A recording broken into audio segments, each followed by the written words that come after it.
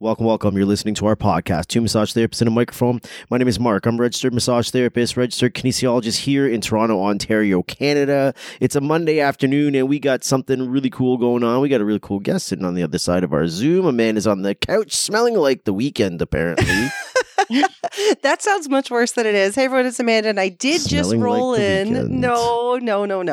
I did just roll in from being up north. Which is the weekend. Yes, but I showered while I was there. But you still smell like the weekend. You cannot get that campfire smell off of you with one shower. Like, that's you got to come back to the city. And why are you making it sound like I said something other than the truth? When you smell like the weekend. When you say you smell like the weekend, I can imagine people's imaginations going like, oh, gross, she hasn't showered all weekend. No, that is not true. I took showers. That's where your imagination took you. Yeah, you're right. Maybe you have some work to do on yourself. Oh, yeah. If that's where it took you. All right. Well, I would think I would much rather take advice from our guest today because me too. Mark's in a mood, eh? He's just going to attack me all day. Let's see what happens. I was so nice and brought him iced tea and anyway, so we've got Joanna on Zoom, and this is probably the third time we've tried to connect.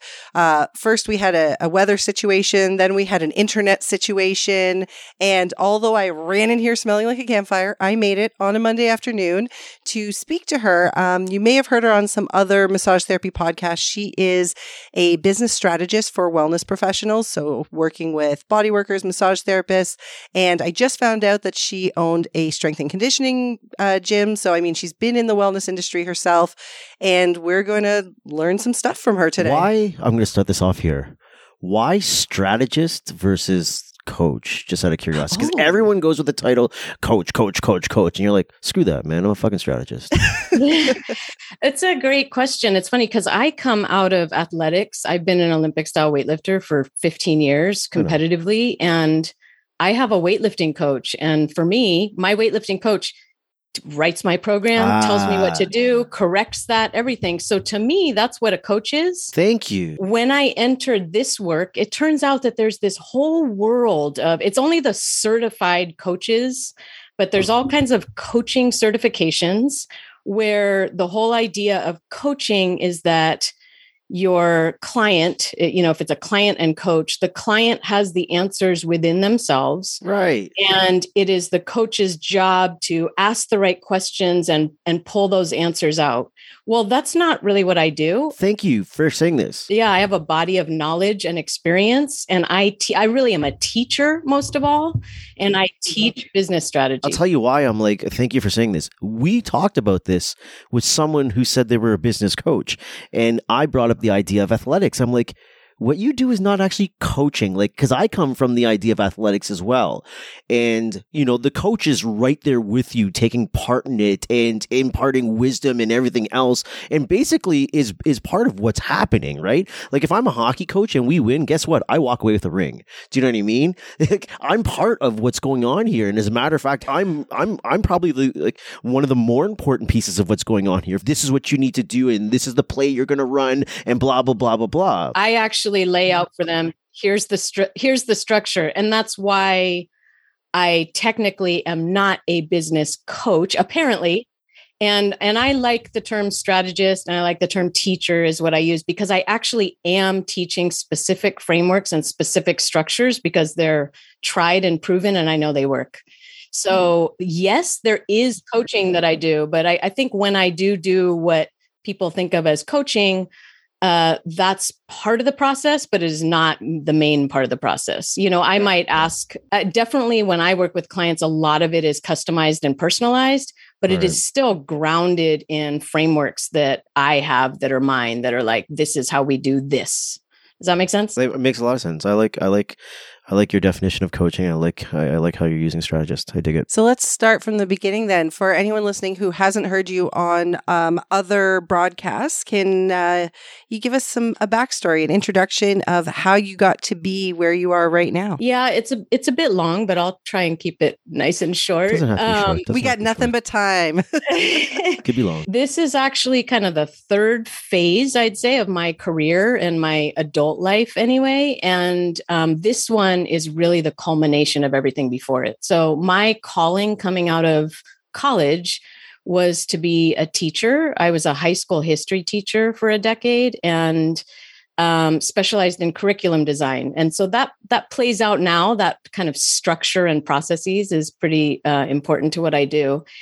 And I ended up having this big life change. I had a divorce and was single mom of 2 little kids. And I was teaching full time at the time and realized that I needed a big shift in my life and decided to leave the classroom. I actually sold my house, left my career, moved to a new county where I knew no one to start a brand new life. And my intention was to stay in education in a different capacity. But what happened was I moved to this county where I live now in Northern California, and I couldn't find any place to do the kind of fitness and athletic training I had been doing where I lived before. And I looked and looked. And so I started doing it by myself, like on this land I lived on. And then people started joining me. Wait. Like literally just like walking off the street, like, what are you doing? I want to join too. Like, how are these people finding you? It's funny. You? I lived in the country. It was like out on acreage. No, I had met various people in different things I was doing, including my search to find the kind of fitness training that I was used to, so I had met various people elsewhere and they were like, can we come join you? And so people started showing up at my house on the land where I lived and doing this. And I, at some point I was like, okay, the winter's going to come. It's going to start raining and we need to get indoors somehow. This was all outside. So that was how I started my first business. And it was, really super organic and almost by accident. I didn't ever have some dream of owning a business or being an entrepreneur or anything like that.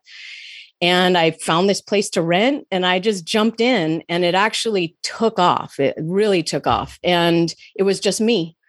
And so I ended up just a few, I don't know, it was in the first year. I want to say it was probably 4th, 5th month of business, just slammed. I was again, single mom of 2 young kids doing everything. I had a lot of clients. I was running the whole show. What made it take off? That's a good question. It's so long ago. I'll say this. I wasn't doing anything for marketing. I guess I knew people. It's not, I can't say that it was super, it was not profitable and sustainable necessarily. I guess what I mean is I had a bunch of clients and I was very busy. And that's actually very relevant to the story, right? Is that I didn't know how to run a business. And it was my wake-up call. I was completely burning out and it was early, right? And it was my wake-up call that I needed to learn how to run a business because I didn't know. I was just completely winging it in every way. So you just really had a good product or a good service and you lucked out kind of thing, right?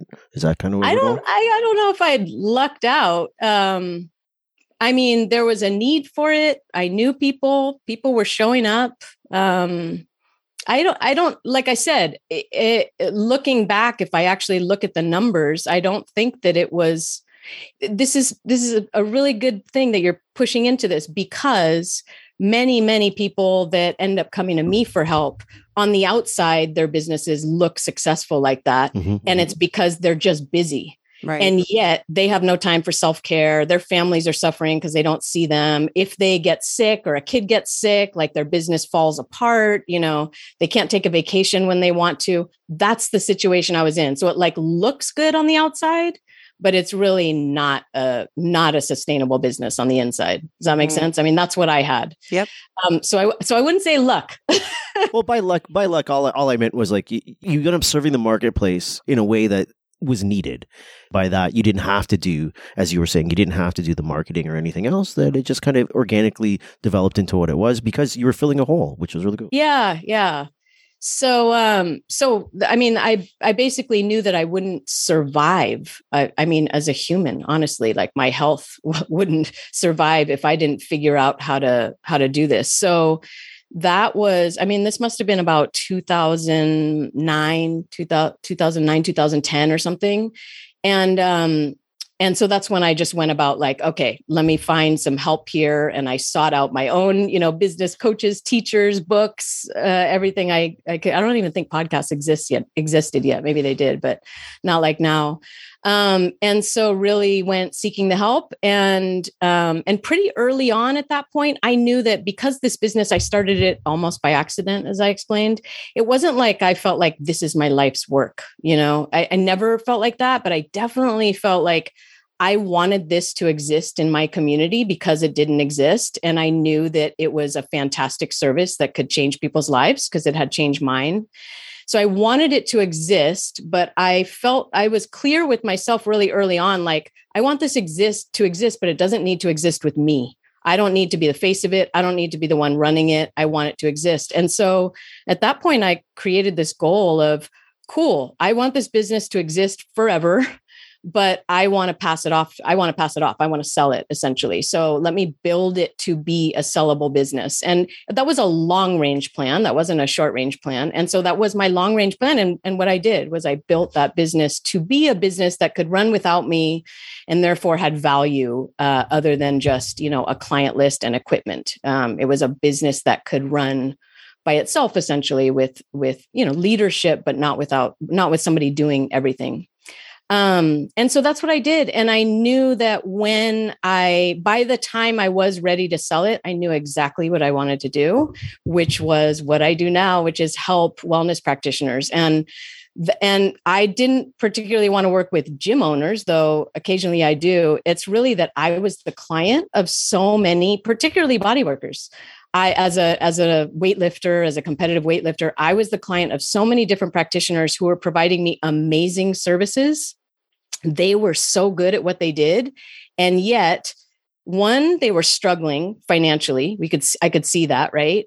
And two, I actually felt that they weren't serving me as powerfully as I wanted and as I knew they could because of the way their businesses were structured, particularly in the way they packaged their services and offered their services. So we can talk more about that, but it was very, very clear to me, like, these are the folks I want to help. And that's what I get to do now, which is awesome. How long ago was that you decided this is going to be my life's work now? I'm going to help wellness practitioners run a business that's profitable so they're not just busy, because I know so many people that are exactly as you said, who either are personal trainers or massage therapists or, some kind of wellness practitioner, and they look busy, like their schedule's busy. They're busy, but it's exactly as you said. And I don't, there's a whole bunch of them that still feel like, I don't make a decent living doing this. And, Mark and I have had these conversations on this podcast many times. We've had different coaches on, we've had different practitioners on, and us ourselves, we teach business and we're like, but you can be, and it does involve strategy. So how long ago was that you had this realization, and how long have you been doing this for practitioners now? Yeah, I started this business formally the month after I sold my previous one, and that was in 2017. Mm-hmm. I had been doing it very much sort of informally with people I knew when I still owned the gym, and kind of started to do it just to get my feet wet and just see, is this really, am I really enjoying this? Is this what I like? So I had started it informally before I formally started this business. So since 2017, which I think is 5 years, I think it's been 5 years that I've had this business. And in that time, how have you been getting your clients? How are people finding you? Yeah, my primary lead generation method is podcast guesting. Podcast guesting and partnerships. So I have partnerships with, for example, like educational and certifying bodies. Like there's a college of nutrition, for example, that I work with, where I am their staff business strategist, and I provide free workshops. And then that's a lead generation method for me, and other organizations like that as well. Like I said, certifying bodies, where some of them are, licensed, where it's, what do you call it? Like accredited professional development kind of stuff. And, and then just stuff like this. And then of course, once somebody is in my own world, opts in for something that I offer, then we have all kinds of nurturing, workshops, both automated and live, things we invite them to, etc. The reason I asked that is, as I said, Mark and I have had many types of coaches on here. There was actually a period of time that we were getting so many emails from people who do coaching, like in the wellness industry, that we said, you know what, we're a little saturated with this topic right now. And we don't feel it'll be beneficial for you to come on right now because there's so many people. So we kind of paused it for a little bit. But every time we have somebody on, like Mark said, I like your definition of strategist versus coach or whatever. I always have to find out if somebody were listening to this and they're looking for a coach, what does your client look like? What does your ideal client look like? Or how do you determine if somebody is a good fit for you? Yeah, it's a big piece of what I teach my clients. But let me just back up first. And I have a question for you. Can I ask that just to clarify? Sure, you can. I am curious how many of the people that hit you up or come on your show that call themselves business coaches, how many of them are actually marketers? Because I'm not a marketer. That's what I want to say. I do know marketing pretty well and I teach marketing, but that's not the foundations of the business strategy I teach. And what I find, and it's a total pet peeve of mine, is that in the world of business, so many people think it's just marketing. Oh, you just need to learn how to market. And there's so much more. So I'm curious whether people are coming to you and calling themselves business coaches or whether they're actually marketers. I think we get a mix of both. I think there are quite a few that definitely put a lot of weight into marketing. What do you think? I was going to say, I think the majority of people that have been on our podcast are not all about marketing. The majority that we have had on, but I'm talking about like the people that we don't bring on specifically for our podcast. The majority of coaches have not been anyone that is big on pushing marketing. It all starts with mostly the self-awareness and mindset. It's a lot of mindset coaching with the people that we have talked to. Yeah. I don't feel a lot have been but I agree with you that there's a lot of people that focus on. If you play it back, like Rebecca is like that. Richard Platt Eric, was like Richard, that. Gail, Mark, Betts, the majority of the people that we've surrounded ourselves with and have been on our podcast, they're the mind piece people. Yeah, definitely. Okay. Well, that's not my focus. So cool. I'll be new territory. You'll be, You know what I did think was really cool what you were saying before, and I think it's difficult for a lot of entrepreneurs. I don't even want to call them entrepreneurs. Really, they create their own job. You know, that doesn't necessarily make you an entrepreneur. People. The self-employed person. I think it's really interesting how you had an exit strategy of you've wanted to fill this hole and you filled it, and you're like, okay, well, my job here is done now. Let me just make sure this thing lives on and continues to serve the community. And you didn't necessarily have this like, this is my baby attachment to it. I have to see it through the whole thing. And I feel like a lot of healthcare practitioners have a lot of problem with building up what they need to build up and maybe not recognizing when it's time to move on to something else, or finding a way to expand it by bringing on different people into the mix. In other words, you don't have to watch your baby grow from birth to death. Do you know what I mean? Unless it's your human baby, because it brings up a whole lot of stuff. Like to me, that's a true entrepreneur mindset where you love the idea of business, and therefore it's a challenge for you to go from one thing and plant the seed and make it grow, and then kind of move on to the next thing. Like we're friendly with a gentleman who runs a company that manufactures rehabilitation products and tables and things like that. And before he got into this stuff, he was manufacturing auto parts. And Amanda and I look at each other like, this motherfucker doesn't love tables. He loves manufacturing and he loves business. And, you know, when he's done with this, he'll sell this motherfucker off and he'll move on to the next thing, which will be involved in manufacturing because that's what he loves. And I love it that it's like, you're in love with the idea of business. And that's really cool. I do. It is business. And there's a convergence in that. Like I said, my real impetus for this work I do now was my experience over and over and over as a client of practitioners. And I truly think that like the purpose of my company, and this is one of those essentials of business, that your business should have a purpose, which to me is different than a mission statement. It's not what you do, it's why you do it, and should have core values to it. And my business purpose, which is not even published publicly, this might be the first time I'm announcing it publicly, like has nothing to do with the what. My business purpose is to help contribute to building a more just and sustainable world. And so for me, the work that I do with wellness practitioners is very individual. I'm working with them. They are having, because of the work we do together, a greater impact on each of their clients.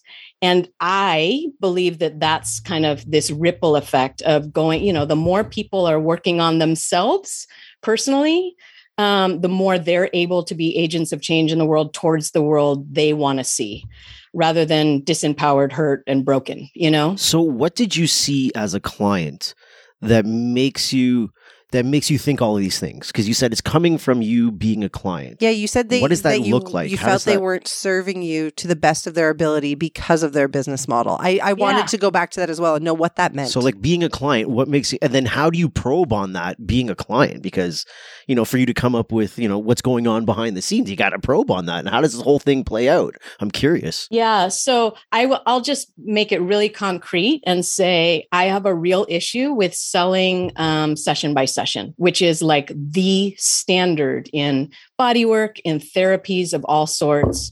I work with acupuncturists, body workers, trauma therapists, psychotherapists, like all different kinds of things. So mental, physical health. And selling sessions or even packs of sessions is the standard, as you know, in these industries. And as a client, let's just use a body worker as an example, since I've always seen body workers, competitive weightlifter, aging competitive weightlifter. I am absolutely needing like really top-notch, consistent care for my body, for my recovery, and for preparing me, right, for competition, for training, for recovering from training and preparing me for competition. So, I'm fortunate to really meet some incredible body workers who, use these really complex modalities that are amazing. But I'd show up and it's like, what's going on today? So how's your body today? And I'd be like, okay, well, this is going on. And they might say like, or I might say, when's your next, I might say my next competition is in, 3 months. I might give like, here's my goals. Here's what I want to be doing. Here's how I'm feeling right now. And it would still be like that focus. Their focus would be on what's going on. How are you feeling today? Okay, let's address that thing. And what I'm looking for is somebody who is actually asking me about short-term and long-term goals and is like on my team. Like, here I am, this person with particular goals, be on my team and lay out what my long-term plan is that you're going to contribute to.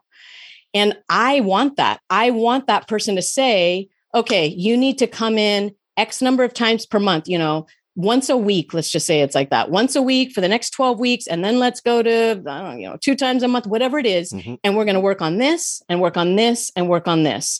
Like, let's get to the root cause of what's been causing that and then address this, right? Like a whole plan mm-hmm. that I can invest in and go, boom, I got this part taken care of. Like, I got this support system now in place to help me meet my goals. I like this because I think 2 things when I hear this, because we speak about this a little bit and I speak about this in some of my classes, especially my exercise classes, when I'm talking about therapeutic exercise.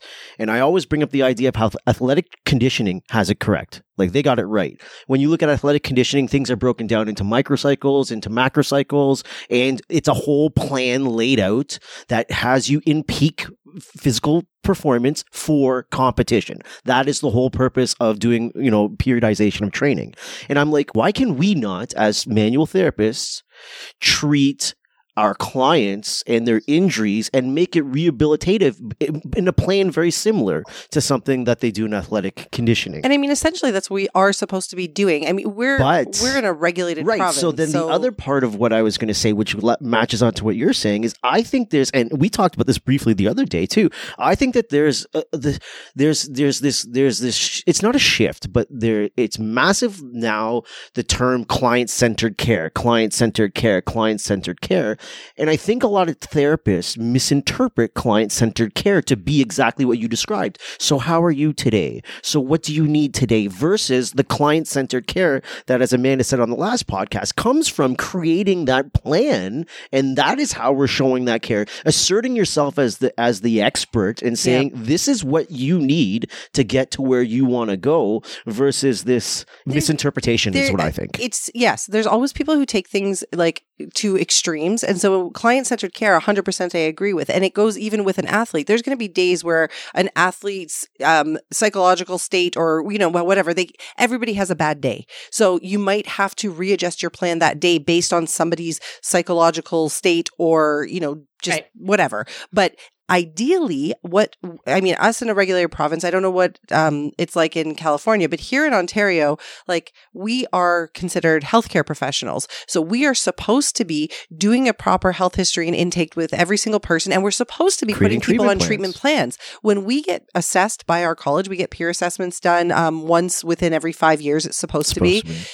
You are specifically asked about the treatment plans. So the peer assessor wants to see that you, as the professional, have given a recommendation to each and every patient of how often they're supposed to come and what the short and long-term goals are. Right. That is technically the most correct way and what's supposed to be happening.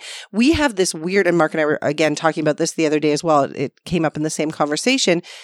Is that massage therapy, because what massage therapy is in most of the world versus what it is in places where it's really considered healthcare, there's this like clash of service and healthcare. And it's like there's people who take this extreme of, well, patient-centered care means take care of the person in front of them as they are today. But like they're forgetting that piece of, but you are still the expert and it is supposed to be a collaboration and you are supposed to be giving a recommended treatment plan, but you work with the person. But my recommended treatment plan or my prescription is based on where you say you want to go and what you say you need to do. Yeah. So exactly. You're still doing it. It is still patient-centered care. Exactly. That is my point. It is still considered patient-centered care, and I think there's a big misinterpretation of patient-centered care. Yeah. So what Joanna, what you're saying is exactly right. And again, I don't know what it's like there in California, but if you were seeing therapists and everything was just about as you are right now, and there was no continuity, or you didn't even feel like the therapist had looked back at the treatment notes to figure out, okay, where were we last time? What were we supposed to be focusing on?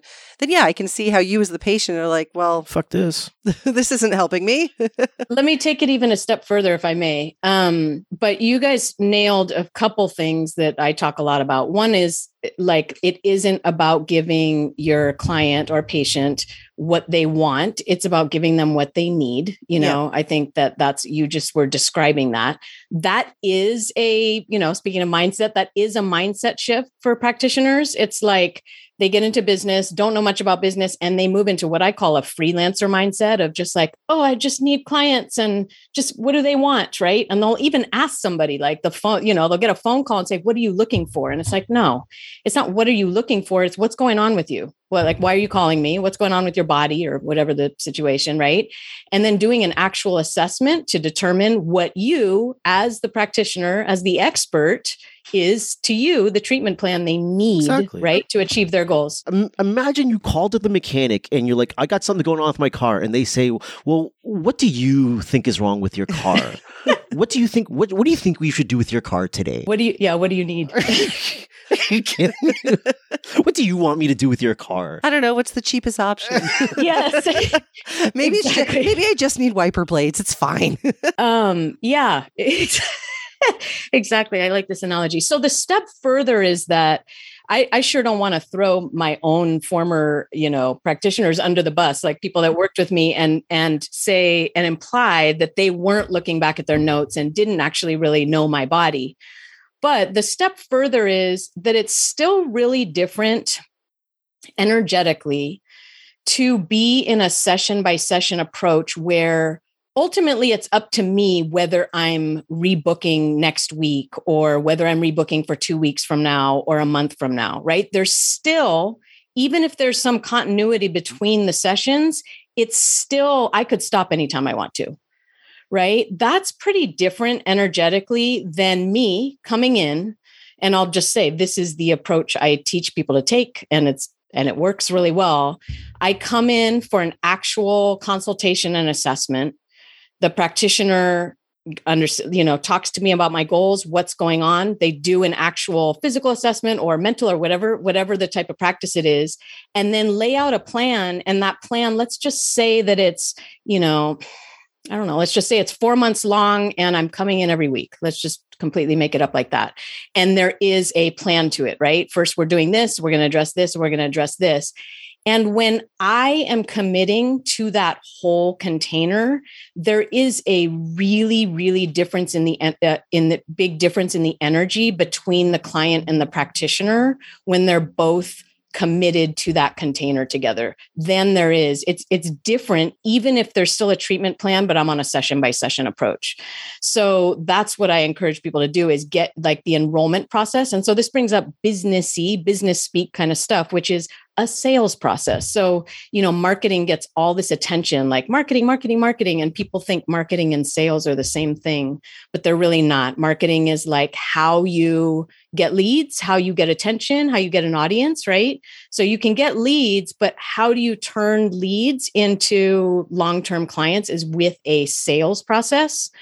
And we want a sales process that enrolls people in a container that is truly going to get them the results they're after. That's the kind of step further here. Yeah, I'm 100% on board with that. Like I said, Mark and I teach business as well. And something that one of my favorite parts of the course, something I put a lot of weight into, is exactly what you're saying, is that, if you, let's say that you are really great at marketing and you have 70 new patients walk through your door every month, great, fantastic. But if you're not keeping those, you're not doing anything. That's not a successful business, because then you're going to have to, then you're going to have to keep putting in more money and more energy into marketing when you could be doing exactly as you're saying and getting people into this sort of, exactly. And because of the role we're in as body workers, people tend to trust us fairly quickly, and they look to us for what do I need? And if you're being transparent and you're doing the consultation and assessment, as you're saying, and telling them this is what's going on and this is, where I think we need to go. And obviously there's always people that right away, again, because there's always the extremists, get up in arms. Like, you can't tell someone they need 4 months worth of care. You're right. We don't know. People's bodies but people are people. They might react differently, but we start with this plan, we modify as we go. But if we show that we're actually working on a plan, then these patients are going to continue to look to you and say, what do I do now? The first practice I was in, I remember before I could even leave the room when we were done with that particular treatment that day, it was, am I already in for the next one? Or do we need, they were coming to me because everybody was on a very specific plan and they knew this is what I do. I come every, 10 days. And that's what I do. And until they're told differently. Right. So 100%. It's a huge relief for the client, because generally people are coming with some kind of pain or problem, right? Or goal or desire. And to know that they've invested in reaching that, that's a huge relief versus having to make a new decision every week about, am I still in this? Am I still in this? Like, is this working or something? Versus this is the container, right? This is the plan. I'm in it for now. Again, it's a huge relief. And as one of, so I have a podcast too, and I interviewed a client a client of mine who's been now doing this for a long time.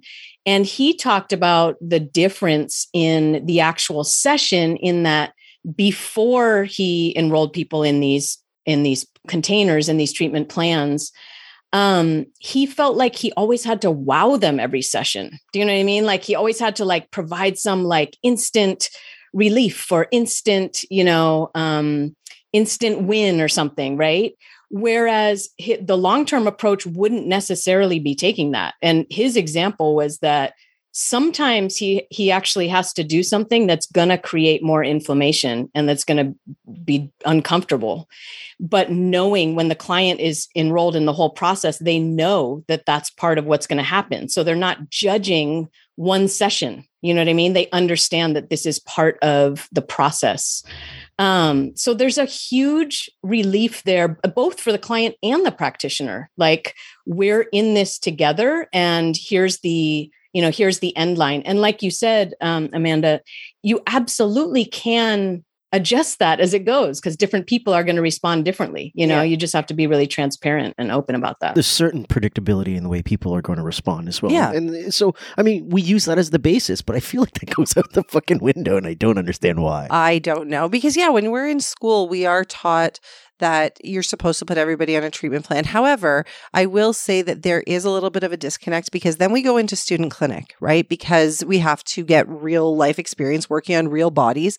But a lot of times what ends up happening in student clinic is it's, similar people coming in because you can get a massage for 20 or 30 bucks. So you're seeing like the same person that doesn't necessarily have anything to work. You know what I mean? Like, it's people who have like major issues are probably going to a registered therapist and getting on it. You know what I mean? So I feel like in student clinic, I don't know about everybody else, but I always felt like everybody just, it became second nature to tell every single patient, okay, come back next week. Like, there was no like, you know what I mean? Like, there was no like variation in that, because you only did student clinic a couple times a week. So it was, okay, just come back next week. Okay, just come back. So we didn't really like work on how to really create a treatment plan. That's your clinic supervisor's fault.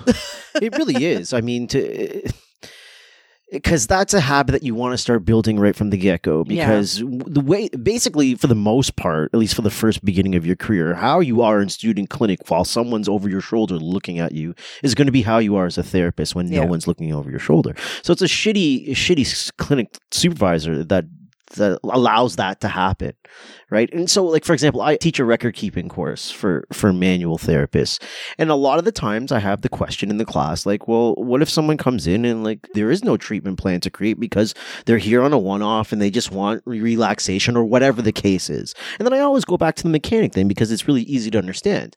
And I'm like, well, one, you're a regulated healthcare professional. So like what the client is expressing right now doesn't negate your responsibility as a healthcare professional. When I take my car to Jiffy Lube or Mr. Lube or one of those rapid freaking oil change places, they still do a 23-point inspection of my car. They're like, hey, you came here for an oil change and you're going to get that. But as professionals, we're going to inspect this, and we'll give you the list at the end and says, these are all the things that we found. We can do something about this today or tomorrow or whatever, but nonetheless, these are the things we found. You're still going to get what you came for, your oil change, your relaxation massage, but just to let you know, I also found this, and this is the plan that I would like to put you on for these things. That's how I tackle it in that class. But what do I know? I hope you know something. You teach a lot of people. No, nothing. It's today, especially. I know nothing. So, Joanna, when you have practitioners coming to you, and the idea, what I'm hearing from you is that when you have practitioners coming, you start focusing on, okay, we're going to get you out of this session by session mindset. So how does like a discovery call look with you, or like what do you tell people that you're going to be doing with them? And have you ever told someone, put down the coffee? Coffee's for closers. Have you ever had to say that? No. Sorry. No. So, I mean, at this point, my services are very streamlined into like this small group program that I run, and it's called the Business Revolution Academy. So a discovery call with me is really making sure that person's a good fit. So you asked previously, and I can take this to what a consultation looks like for practitioners, but you asked me before, who are my ideal clients? Yeah. Who are your people? I work with established practitioners. So I do not work with people who are freshly out of school or, newly certified or any of that. I work with established practitioners who already have a track record and already feel totally confident in their services. They know they have a lot to offer. That's one piece as far as stage of business. But then I particularly work with practitioners who are bringing together multiple modalities. So, somebody, for example, who's a massage therapist who is like, works at a spa and is just like, just wants to help people relax or whatever, like would not be my person. My people are folks that really are doing deep, a lot of time stuff in neuroscience. Like a lot of the body workers I work with are doing stuff that is involving nervous system regulation, right? Like at this kind of emotional level and all these different ways. And these modalities that have all these funny acronyms, what is there? Well, NARM is one, but body workers aren't using that. But there's all these acronyms that mean nothing to the layperson, So folks that are integrating multiple modalities is another piece. And then people who are really addressing trauma, even through body work, is kind of a third layer, I'd say. So if you look at my website, it says I work with innovative practitioners, and that's what I'm trying to get at there. People who are really going deeper and deeper and deeper, and then are experienced at what they do. That's kind of the main thing.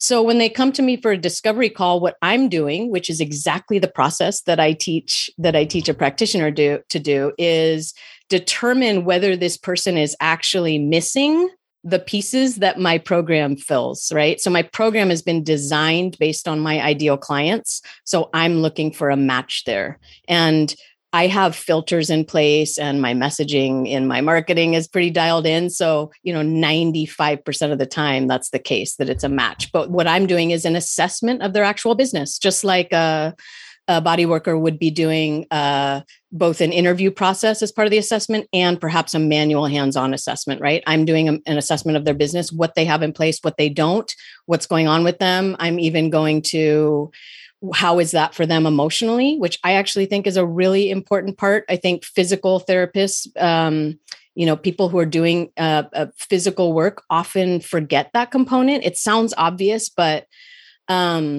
you'll ask somebody like, what's going on? Start with some broad question. What's going on with you today? Well, like my shoulder hurts, right? But like, I think it's really important that the therapist actually say, well, why does that matter? Like, how's that impacting you? And actually understand what that means besides the physical pain to the person. So, for somebody like me, an injury is like disrupting my entire identity as an athlete and as a strong woman. You know what I mean? And that's actually really important stuff, even if you're doing mainly physical work, to understand that this goes deeper than just the physical pain. Does that make sense? Yeah. So I'm doing the same thing with business owners, and with your business, it's the same thing. It's a big piece of your identity, right? It's not only how you make a living. So there's the very practical aspects of, are you making a living? Like, how's the money, but how about the level of fulfillment? And are you really like living this purpose that you started this business, or you thought you started this business to do?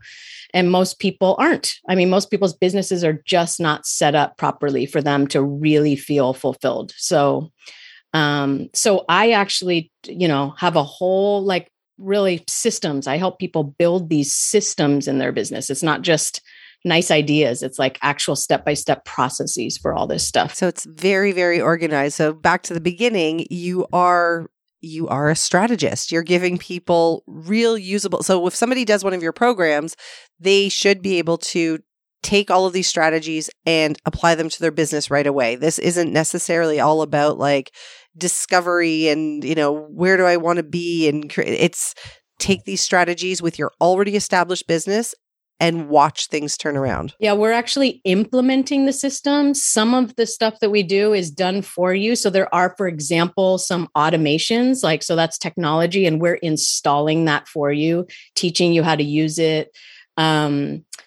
Piece by piece. And essentially, like my front-facing program called the Business Revolution Academy is essentially your core, establishing your core ideology, which most people don't have. That's the unsexy bit of like, why do you exist and what are your goals? What are your goals in this business?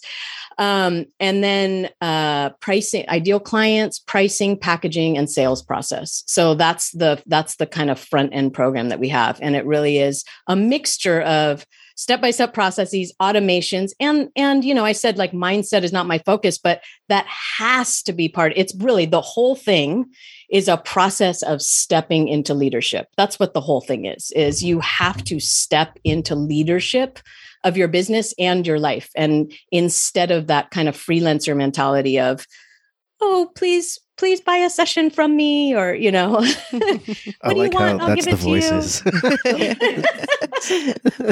Please come get a massage. Please, sir. Before we give out your contact info, I just wanted to give you an opportunity. If you have one, I don't want to put you on the spot, but do you have any success stories off the top of your head? Somebody who came to you and used your systems and was like, wow, like this was a game changer for my business? Oh, I have so many. I could just point folks to, I have a success stories page, which is just interviews of client after client. And And that's it. My website is joannasappear.com, and then client stories is a menu item. So it's probably /client/stories or something like that. Yeah, I mean, I think I gave a few examples. I was talking about, in this case, I interviewed this client on my podcast. Julian is his name, Julian Corwin. So he's somebody who's out there by name, but the difference is so, it's so multi-level. So there's the income piece of like having higher income and steady, consistent income. So if you can imagine, and maybe you guys teach this too, I don't know, but if you can imagine, you were talking about like 70 new clients coming in all the time. Like you actually don't need that, right? So when people are enrolling in a long-term treatment plan, you need far fewer people because that's booking you, 12, 16, 20, whatever number of weeks out in advance already for a session. Mm-hmm. So you need fewer people coming on the front end. And then most of my body workers have some kind of like back end maintenance program after somebody's finished the initial treatment plan.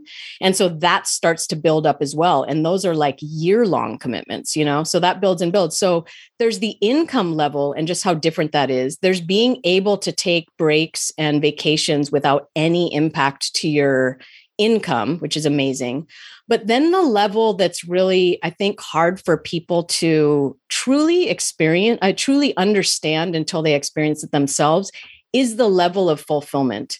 So you guys and it's like we've all had, clients that we love, right? We've all had clients who have stayed with us for years and years and years, and we love working with them, right? It's like, imagine that all of your clients are like that. That's what we're talking about, where every single client is that level of commitment, and you're in it with them, they're in it with you. There is a feeling to that is kind of like no other. What is it that you call that, Mark? You've said it on a few different podcasts. You've hit your sweet spot. Is that it? Like where you now are at the point, because you've built your business the way you want it, where you only treat people that you want to work with. It's a sweet spot where there's absolutely zero disconnects. Yeah. It's not someone coming in wanting something that you don't do and you're finding a way to make them happy and you don't like what you're doing. None of that exists once you hit that sweet spot. It makes a big difference in wanting to get up and go to work every day. Yeah. Just totally. So, so you can hear examples of people describing that on that client stories page. Has anyone ever said, everything you're saying is bullshit? Have you ever had anyone do that to you, even on like a discovery call? Like, this is fucking shit. I'm out of here. I mean, obviously you'd be like, get out of here. And you're not the person that I want to work with, but I'm just curious. I'm curious to be on the other, like to hear, I wish I was a fly on the wall for some of the discovery calls. Has anyone just been like, this is a bullshit, I'm out? Well, so fortunately, I mean, my marketing and sales processes are dialed in enough that by the time somebody gets to a discovery call, they should already know what I'm about. And in fact, so there's an application to even have the discovery call with me. That's one of the parts of my sales system, is having a filter in place. And if I see in a discovery call application that this happens actually. So I get quite a few referrals from current clients, right? Lots of current clients or even former clients who, have had great success, refer their friends. And if one of those referrals, the first thing they do is schedule a discovery call, but they haven't listened to my podcast, they haven't watched my masterclass. Like there's so many different things you can learn from me for free. And they haven't done that. And that's clear in their application, which it becomes clear because I'm asking them questions about their business and so on. Then I actually don't hold the discovery call. I say, hey, first, go listen to these podcast episodes, watch this masterclass, then come back to me if this is like ringing your bell, lighting you up. So, so they're really not, so I don't have to deal with that, if they're saying this is bullshit, they're doing it on their own. And then I don't speak with them, I'm just laughing. Every time you ask a coach that question, I think about the time that happened to me. Somebody signed up to take one of my business classes. You're bullshit. And I'm in the middle of talking about, so the backstory is she missed the first session. I start every business class. The first session, the first 90 minutes is about mindset. and she missed it. She arrived late because she was coming from out of town. So she comes in, she sits down, and we were at this point in the day, we're talking about, I think, some marketing strategies. And so we were asking people to offer up some of the marketing initiatives that they have in place right now, how things are working. Just so we can kind of analyze. Yeah, we were just analyzing and brainstorming some different ideas. So she gave us some of her ideas, and we said, they're really good. And so we said, well, what if you took it one step further and maybe incorporated this or personalized this? And so we started out by saying, this is good. What you're doing is good. Maybe you could make it just that much better by adding this. And she looks at me and she goes, I don't feel the need to kiss people's asses. This is bullshit. And she literally walked out of the classroom. It was really strange because I can't remember exactly what we were talking about, but we were talking about a strategy that she was employing to kind of remind people and bring them back. To bring back clients who had fallen off. What we were saying is basically, maybe we need to have a different strategy in place so you never actually have to use this one. Yes. This to me seems like a last resort strategy. So why are they falling off of your schedule anyway? Let's start here. Let's recognize that there are probably things that we can put in place that you don't even have to use this last resort. And that's when she just went fucking ape shit. She got really mad and left. I get that. I don't want to imply that my clients never face those kind of upper limit problems or resistance, right? Like when things are scary or new. Like for sure we have that. We have all kinds of pieces in place to talk about that and support them through that. And, definitely that comes up for people. But I'm sure you guys do this too. We really talk about that, like what happened when you're feeling that internal resistance and what's going on, and we normalize it so that they can, because we work in small groups with people. It's like a hybrid of one-on-one and small groups, so they have each other to talk to about that. But they're all on board and committed to doing this stuff. It's just sometimes they run into their own bumps with themselves, right? Of oh, that's scary. Yeah. And sometimes, as you said, a lot of the stuff that you're talking about for certain practitioners, this would be a huge mindset shift. And sometimes that is really hard to wrap your head around because it's human nature to not want to have to know that what you've been doing wasn't necessarily the most effective. Like as much as, yes, people love learning, nobody likes knowing that they were wrong. I mean, wrong isn't necessarily the right word here, but you know what I mean? Like nobody wants to think like, oh, like I wasn't doing this the most effective way. And so sometimes people can get a little resistant to taking other people's advice. So all those, all those people when you hear them talk, you see them all over the interweb, like I like to know when I'm wrong. I'm always learning and blah. Are they full of shit then? They just kick themselves and fucking, they're like, fuck man, I just wasted so much fucking time with that versus that's such a good thing that I know this now. It was the process of learning and I'm better for it. I think it depends on the person. Do you think they're full of shit then? No, yeah, I think, no, I don't. I don't. I think there are people who genuinely respond well to constructive criticism or, who genuinely respond well to other people's advice. And I think there's some people who don't want to hear it. And you can kind of tell that right away. But as Joanna said, the people who are coming to her, by the time they go through all of her filters, if they don't want to learn her strategies, I don't know how they got there in the first place. Definitely different reactions. People have different reactions to, change and growth. I mean, that's what this is. That whole kind of stepping into leadership thing that's scary for people. It feels vulnerable. So they have different reactions to that based on their conditioning. Absolutely. Have you ever, I know you won't, you probably don't because 95% of the people that come to you, they're ready to rock and roll and they fit with you perfectly. But have you ever had someone you're like, just fucking don't do this. Just, you're in the wrong spot. You shouldn't be doing this. Yeah, totally. Yeah? I mean, there's two cases. One is the rare case that somebody's I shouldn't say rare. There's the cases where somebody's just not in the right stage of business. Most often it's people that are too new for me. And so I can usually see that in the application, but I will many times have those discovery calls anyway, just to build the relationship and provide them some further resources. How do they meet you with that? With you telling them basically you're not ready for this is a bad idea for you. Are you met with resistance? Are you met with thank God someone told? How does that play out a lot of the time? I'm curious. No, I think I think it really means something when I'm turning people away. Like they understand that I'm not just trying to, get any client I can and make a sale. They definitely want to know I've been asked many times for those people who are too early stage, like, do you have somebody you can recommend to send me to? And I actually have not. Like, I'm trying to create a sort of database of people who I know that are great for that stage of business. So that's what they're seeking. So I give them I give them like some free advice and so on. So yeah, that happens. I have had a couple times people who are beyond what my front-facing program offers, but I now have this back one. So I now have ways to serve them. But in the past, I had turned people away who were too far. Right. But the main thing that I turn away is actually this, it is a mindset issue. There is sometimes I hope this doesn't sound like really judgmental or anything, because it's not meant to be, but sometimes there's a desperation in somebody. Uh-huh. They are really flailing. They're often somebody who's like, they've thrown money at like different, this marketing person, this marketing method. Maybe they've done some other program that, they say, quote unquote, didn't work.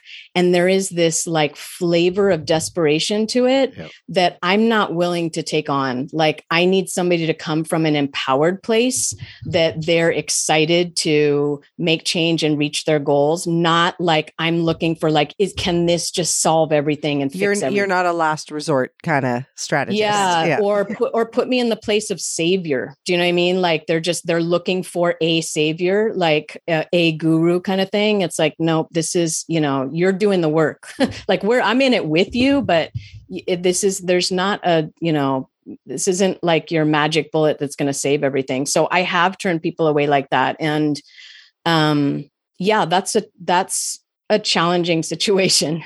I sure don't say that to them. Like, you're too desperate. No, it's a dangerous situation to get into. Like, we have also had, we do, tutoring, we do like one-on-ones for people. We do exam prep type of things. And before anybody can come in for any kind of one-on-one or exam prep, they have to do a Zoom call with Mark. And, so he can just assess like, where are you? Can I help you? And again, because we're trying to make sure we don't create a mismatch. Yeah. And there's definitely been a couple of times where somebody has pulled on our heartstrings enough where we're like, oh, okay. But like something in our gut is saying like, this is not going to be a good fit because, basically they'd gotten to that point of being desperate. And it's only happened maybe once or twice, but it has exploded in our face where this person comes in and they're not ready for what we're doing. But it's also prefaced with like, I understand you're throwing a Hail Mary at this moment. And I will say, I don't think I can help you. Like, what you need is beyond what I'm willing to do. And as bad as that sounds, but that's what it is. I'm not willing to go beyond what I'm going to typically do. And what you need is beyond that. Yeah. And, so I don't like to take people on like that. And we've stopped doing that completely. No, we usually turn those people I'll tell you the moments that I do love, because we do licensing exam prep. I love the moments when someone calls me up and they say they need prep. And I'm like, tell me why you think you need prep. And they start telling me everything. I'm like, you don't need prep at all. You don't fucking need me. And anyone else that says that you need to see them in order for you to pass your exam, they don't. They're fucking lying to you. Just go hit the books yourself. You're fine without anybody. Yeah. Like, those are the happiest consultations I do, is turning someone down, because you don't need me. Save your money and just do what you got to do. And you don't need someone to tell you what. Anyway, but yeah. I can imagine that's really cool for them to hear, because that's just an assurance. Yeah, actually, it's happened. Happened last week, and that person was like, "Are you fucking serious? Like, you don't think?" I'm like, "No, you don't need anything." She's like, "You are awesome," and I thank you for that, because I can just imagine someone else would just grab my fucking money and did whatever. I'm like, no, and tell that person to fuck off if they're going to, because you don't need any of it. Yeah, definitely. This is why these calls are important, and I'm glad that you have this streamlined process and the application, because there are going to be a lot of people who maybe think like getting a coach or a strategist or whatever is equivalent to getting a guru, and they're going to fix all my problems, and suddenly my business is going to be booming. Well, no, at the end of the day, as the business owner, you're the person that has to put in all the work. If you hire someone to be on your team, you're hiring someone to be on your team to help strengthen you and help you to, get the strategies and put in place and make you better. But if you are not the person doing the work, and you don't know what your short and long-term goals are, and you don't know where you want your business to go, nobody can really help you. Like, you're not coachable. You got to lead. Yep. Totally. Can everybody use a strategist? I mean, I hire business strategists. Yeah. I don't know if I want to give a blanket answer, but I mean, I know that I can't, as much as I know, I'm in a different stage of business than most of my clients. I'm further along. And as much as I know, it's completely different to look at my own business. I don't know if you've heard that phrase, like it's hard to read the label on the jar when you're inside it. That's how it feels. It's really like, I have a brilliance to seeing somebody else's business. I don't have the same vision when I'm looking at mine. Mm-hmm. I have a lot of intuition and knowledge and know what I'm doing, but there are things that I know I don't see when it's mine. To me, that's a big red flag. When someone walks around and they're like their shit don't stink. Do you know what I mean? Like everything I do is gold. I don't need any assistance. I don't need extra eyes. I don't need your words. You stay over there. To me, that's a massive red flag for someone that's not willing to hear. That would definitely be a red flag. I mean, even psychotherapists, majority of psychotherapists actually have their own psychotherapist because they can be, as you said, they can be brilliant at helping other people with their own mental health issues, but who's going to deal with theirs? I mean, it's just like a writer having an editor. You can be a brilliant writer, but you cannot read your own work because you know what it's supposed to say. So you cannot read your own words and make it make sense to everybody. Every elite athlete has a coach. Yeah, exactly. Yeah. The writing example I love. Yeah. So I think that, everybody could at some point in their life probably use some type of help in some way.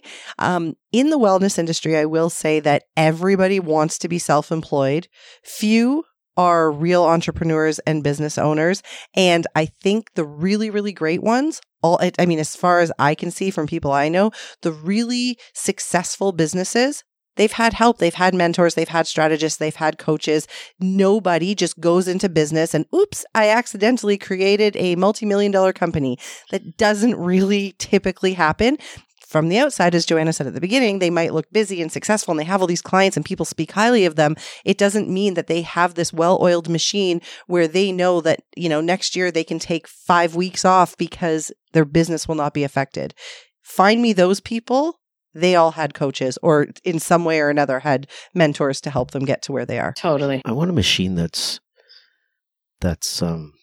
durable plastic that doesn't require oil. This is what I deal with, Joanna. This is what I deal with. I don't want to have oil anywhere.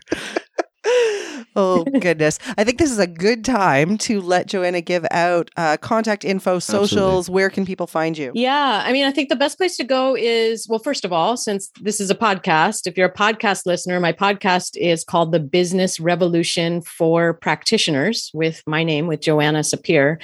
And then I also have a free masterclass to offer your listeners. I'm looking at the URL that my assistant put together and it's a mouthful. It's joannasapir.com/2 spelled out, TWO, RMTs and Mike all spelled out. So everything's spelled out, but the RMTs part, which is, the name of your podcast. So that's a free masterclass. And that actually is a really cool, video of me laying out my entire framework. So you get a full overview of all the pieces of building your practice with long-term clients and steady, predictable income. So I recommend that. That's fantastic. Right. It's so important. I will end on this before we say goodbye. But it sounds like you have a very similar setup as Mark and myself. We don't take on everybody. We want to make sure that we're a good fit, but we give away a lot of stuff for free. I think that also does weed out people who are not going to be a good fit. We do a lot of free virtual stuff. Mark does it. Pre-COVID, we used to have networking and education events. We would do all this stuff to bring people in, get to know people. I mean, even the podcast, when it started, it was just another way to reach more people and share some knowledge for free and build some sort of value. And that way people kind of get to know us and we end up attracting clients to work with that already feel like they know us somehow, through listening to us. Totally. And it's free for people. There are some people who are never going to step forward and invest, and so it's giving them something and it's absolutely nurturing others. Yeah. Building relationships. And it's great for your SEO. Right? You're not going to purchase. Okay, let me just bring it to my website and make sure you hang out there for a long time anyway. Yep. Yep. Well, thank you so much, Joanna. Through all of the troubles we had trying to get together, I'm glad we made it work today. Thank you. Yeah, thank you guys for having me. It was fun. Right on. You guys have been listening to Two Massage Therapists and a Microphone. Peace.